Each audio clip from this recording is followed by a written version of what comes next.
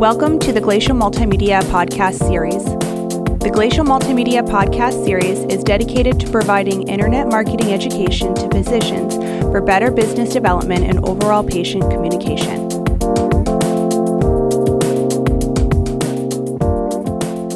I would like to welcome everybody to the Glacial Multimedia podcast series today. My name is Michael Dobkowski. Today's podcast is What is Happening in Refractive Marketing Today? I have Mike Malley, Christine Lapointe, and Paul Stubenbordt with me. I am super honored to have all of these people with me. They're some of the top minds in ophthalmology marketing, and they've been all doing this for a very, very long time. Mike, I'd like to start with you. And first of all, congrats on being in eye care for over 30 years. Tell me a little bit about yourself and a little bit about the early days of refractive marketing. Yeah. Thanks for having me. The early days of refractive marketing were radial keratotomy. How about those numbers? And it was so I've been at this since the days of RK, LK, ALK, and all the way through whatever we have today, what the acronyms are. So it's funny. We've seen, when RK first came on the scene, it was covered by a lot of insurances, and some of our clients did 20,000 procedures over the first few years, and we found out how they were about the hyperopic shift and all these things that was wrong with it. So we've kind of come along through the years, just watching the various procedures come about until we've gotten to LASIK. And then we've seen, I don't know what the other consultants have seen, but we're seeing a bit of a plateau and with LASIK until we think that when the current millennials turn about 35, which is 2020, 2021, when they start hitting that age group, we'll see kind of a nice little return to increases in LASIK, and that's what we're kind of waiting for right now. Well, thanks, Mike. Hey, Paul, you've been at this a really long time. How did you get started? Because you had some practice level experience I think was very valuable. How did you get started, and how do you help your clients stay at the top today? That's a good question. So I started my career working at one of the busiest LASIK practices in probably the country. We're at the time doing 800 eyes a month, one surgeon, and it was a bit crazy. But I learned a lot from that practice, really starting with the importance of the phone call, how important every single call was that came from marketing. For example, on my very first day, the doctor came back and put $200 on top of the phone. And it's like, oh, a bonus already, thank you. And he's like, that's not a bonus, that's how much it costs just to make the phone ring once. So make sure you do a good job. And then after several months of being in the call center, I worked as a counselor myself. So I saw patients that came in for LASIK. And, basically my job was to educate them and go over all their options and financial options and to schedule them for surgery. So our philosophy is we always start with the foundation of the practice. We start with the foundation, which would be how you answer the phone, sales skills, customer service skills, the core of the practice. And then we move on to marketing after we have our solid foundation. Well, thanks, Paul. You're a nice transition into Ms. Christine Lapointe. Christine, you've been one of the top people for call work as well when it comes to refractive surgery conversions. Tell us about your start and how you got going specifically with the call part of this. Hey, Mike, thanks for having me, and I'm so honored to be here with Mike and Paul as well. So as you all know, I started way back in 1996 with the FDA approval of PRK and worked for multiple laser centers, managed multiple laser centers, worked in private practice, and also worked for several technology leaders. And 9 years ago, we founded Aesthetics 360, and just like Paul said, we found there was a huge need for the phone to get answered properly. But for us, we found there was a huge need for training in general, not just simply on conversion rates or what we call acceptance rates, but actually making time for training.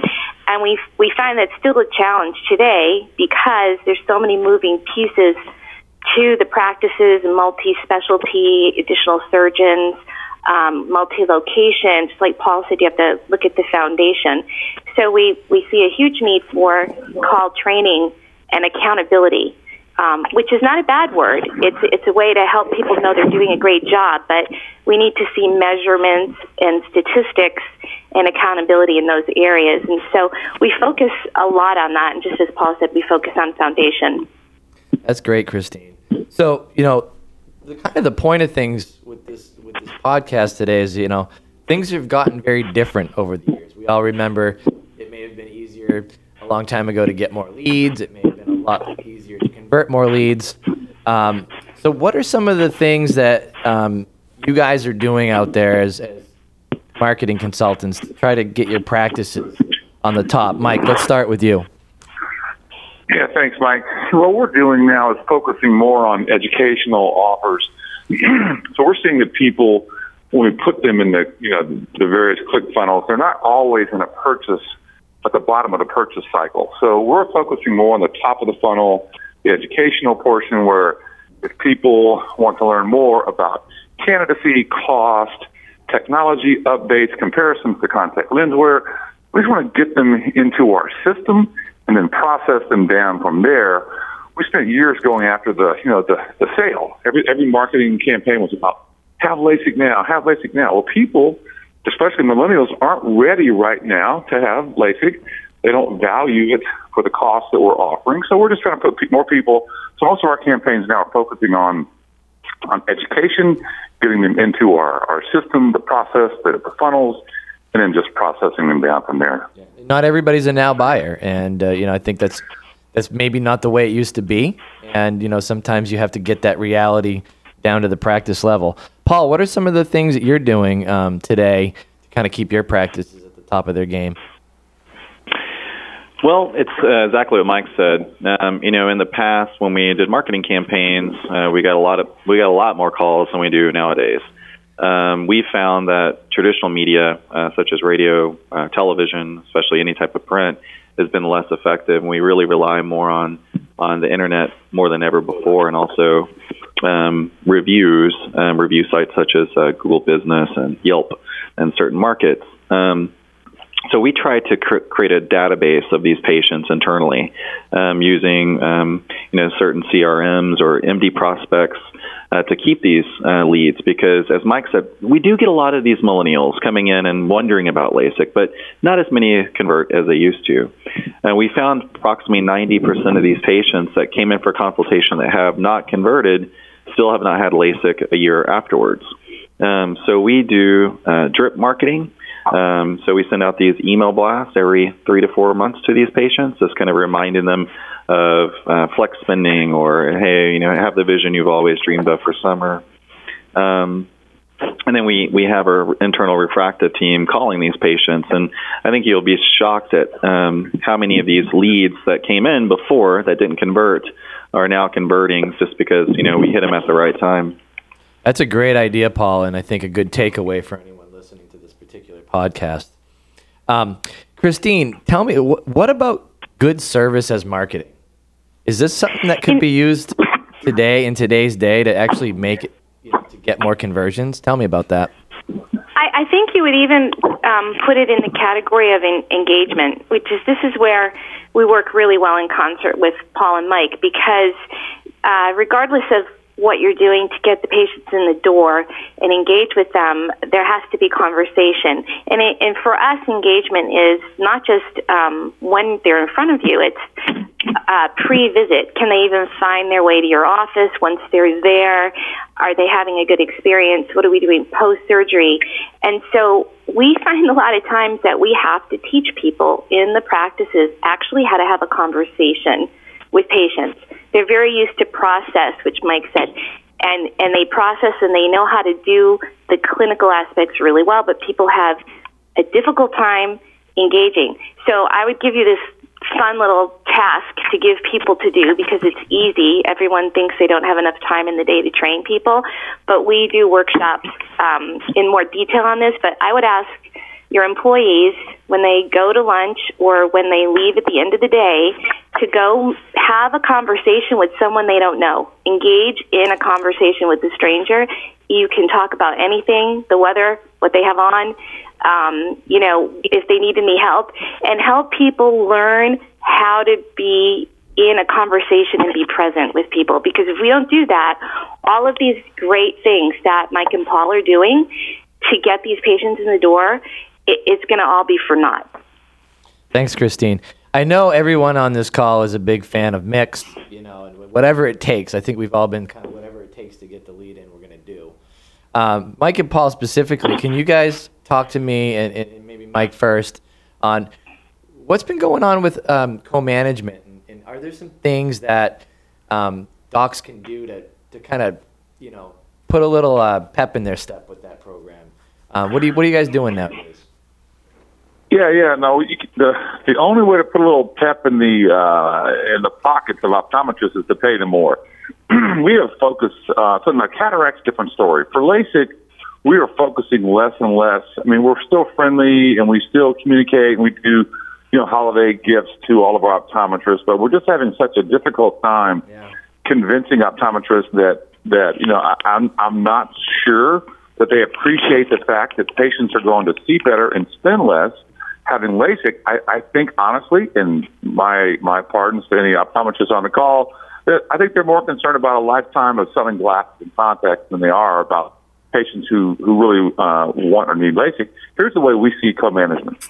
When a patient walks into their OD's office and they say, hey, I'd love to have LASIK. I'm sick of these. I really want to go have LASIK. Who can you recommend?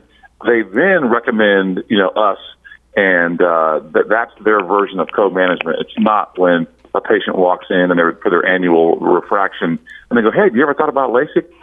We just don't see that. Maybe Paul and Christine are, but that's our approach is we'll take the business, but we're not going to spend a whole lot of time and money and effort trying to get it. Paul, what are your thoughts on that? Yeah, so I agree. With what Mike said, they're not as interested in referring out LASIK patients as they are selling a lifetime of glasses. However, we've done some things. So, for example, we have our key core of ODs that we work with. And they know there's going to be patients walking through their door that want to have LASIK but probably won't mention it to them. So we've created these little voting boxes, acrylic drop boxes, and it just says, curious about LASIK, enter to win or enter to win free LASIK, for example. And we have their patients, while they're in their office, will fill out these little slips and put them in the drawing box. And then once every quarter, we draw a winner. And then it gives us probably about 30 to 50 leads to work per month, or per quarter, sorry. It's a lot of leads. And then what we find out is basically we'll pick the winner, and we'll probably have 3 or 4 more of those patients that entered come in for LASIK. And then the OD gets the benefit of co-managing that patient with us, so they're not left without anything. But overall, co-management of LASIK is very low. Now, like Mike said, with cataract, it's a completely different story. Thanks, Paul. Christine, I think you were probably the first person to tell me the term willing, able, and committed. And I think in my work, sometimes, it's nice to see a practice that's very committed to their program. Can you tell me what that means in terms of success? Sure. It's a great term. We actually learned that way back in the Visex days when we were doing business development, because we had to identify, who we were going to spend the most time with and how we were going to get the best results. But, most of our doctors are very willing. Everybody wants to do that. I want to do this. I want to do LASIK. I want to do cataract surgery. But they may not be able or committed. They may not have the capacity, the space, the correct patient flow to see the number of patients they need to see to make these goals, or they're not committed. And it's not, I have to say it's not on purpose, but there's a financial commitment that has to be there for these programs, and they have to put a financial commitment into their marketing budget and also into the training of their staff and hiring the right people, because you're only as good as your team, and you have to have a fantastic core team. So you'll find the practices that are doing the best are the ones that have all 3 of those components. Mike Malley, what are your thoughts on commitment? I kind of agree with Christine a lot that there's commitment from both sides too, from the practice side to the patient side, and so I would say I just agree fully with her on that one, Mike. Okay, that's awesome. Yeah. What do you guys, with everything changing and millennials being more important and the demos really shifted towards that direction, what do you see, Mike Malley, as the biggest challenge today in refractive marketing? So the two main challenges we see are reaching them. First of all, it's everybody is so busy and they're so online and they're just harder to reach these days than at any other time. Number one. Then if you reach them, which is mainly going to be, like Paul said, online through various social media outlets, or even some, we do paid social. When you do reach them, the other obstacle is money. They're not yet into a stage in life where they place enough priority and value on our retail product versus travel and all the other purchases they prefer over LASIK. So it's reaching them first, and once you reach them, convincing them of the value of LASIK. Thanks, Mike. Christine, what are your thoughts on the upcoming biggest challenges for refractive marketing today? I do agree with Mike, and I'd add one more piece to that, because I've had LASIK, and I love it. It's one of the best things I ever did for myself. But it's an intangible thing. If you're in plastic surgery or derm, you can show people before and after photos, and you can actually show someone what they're going to look like, or they'll get a really good idea also of the surgeon's skill. It's really difficult for us to show somebody the surgeon's skill and to show them the benefit that they will have after surgery until they actually experience it. So, getting to them, which Mike said, and then they don't understand the value of it because they have to experience it. Thanks, Christine.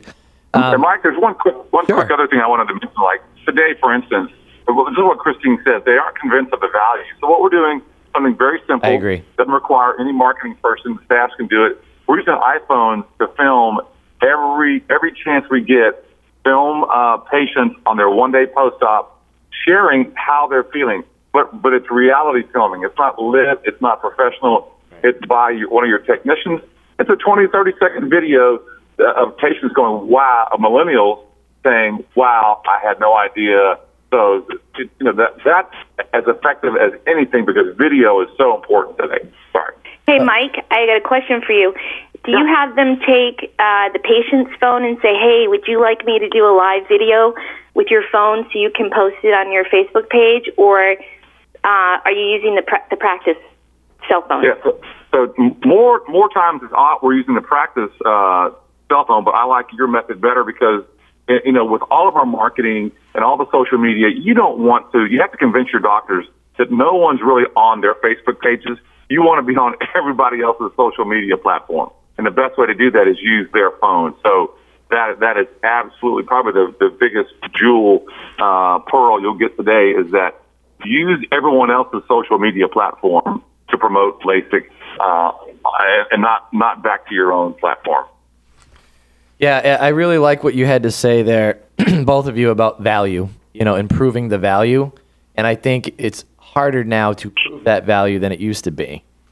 And I think this is evidenced by the fact that, I'm personally seeing on my campaigns large quantities of lead intake, but a gigantic lead to consult bottleneck. So why was someone interested, but maybe not converting to consult? So I see that as one of the biggest challenges in refractive surgery today.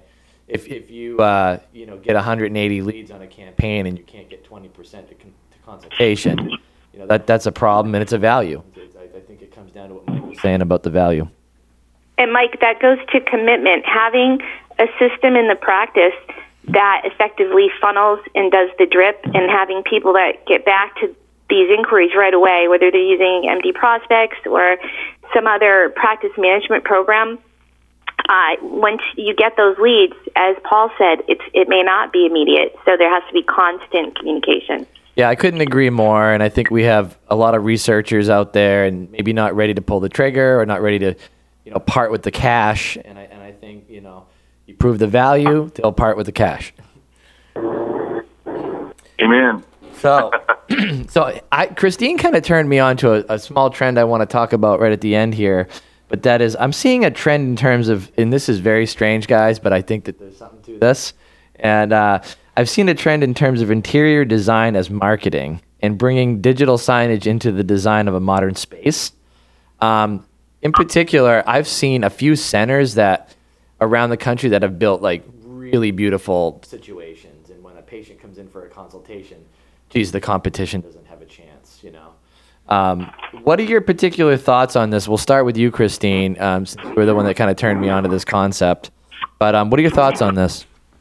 You know, I feel like if you're going to send a message to people that you are the premier, state-of-the-art, you're the one, whatever it is, even if it's cataract surgery, even if it's dry eye center of excellence, whatever it is, you have to be ready and prepared to show that to the patient in multiple ways. And we're dealing with eyes, right? Our patients have visual problems. We need to wow them visually, and we need them to walk in and say, okay, this is exactly what I thought it was going to be, not walk in and be completely let down because the furniture looks old and the rug has stains. And, you know, your current patients, they'll stay because they love you, but you want to get the new patients.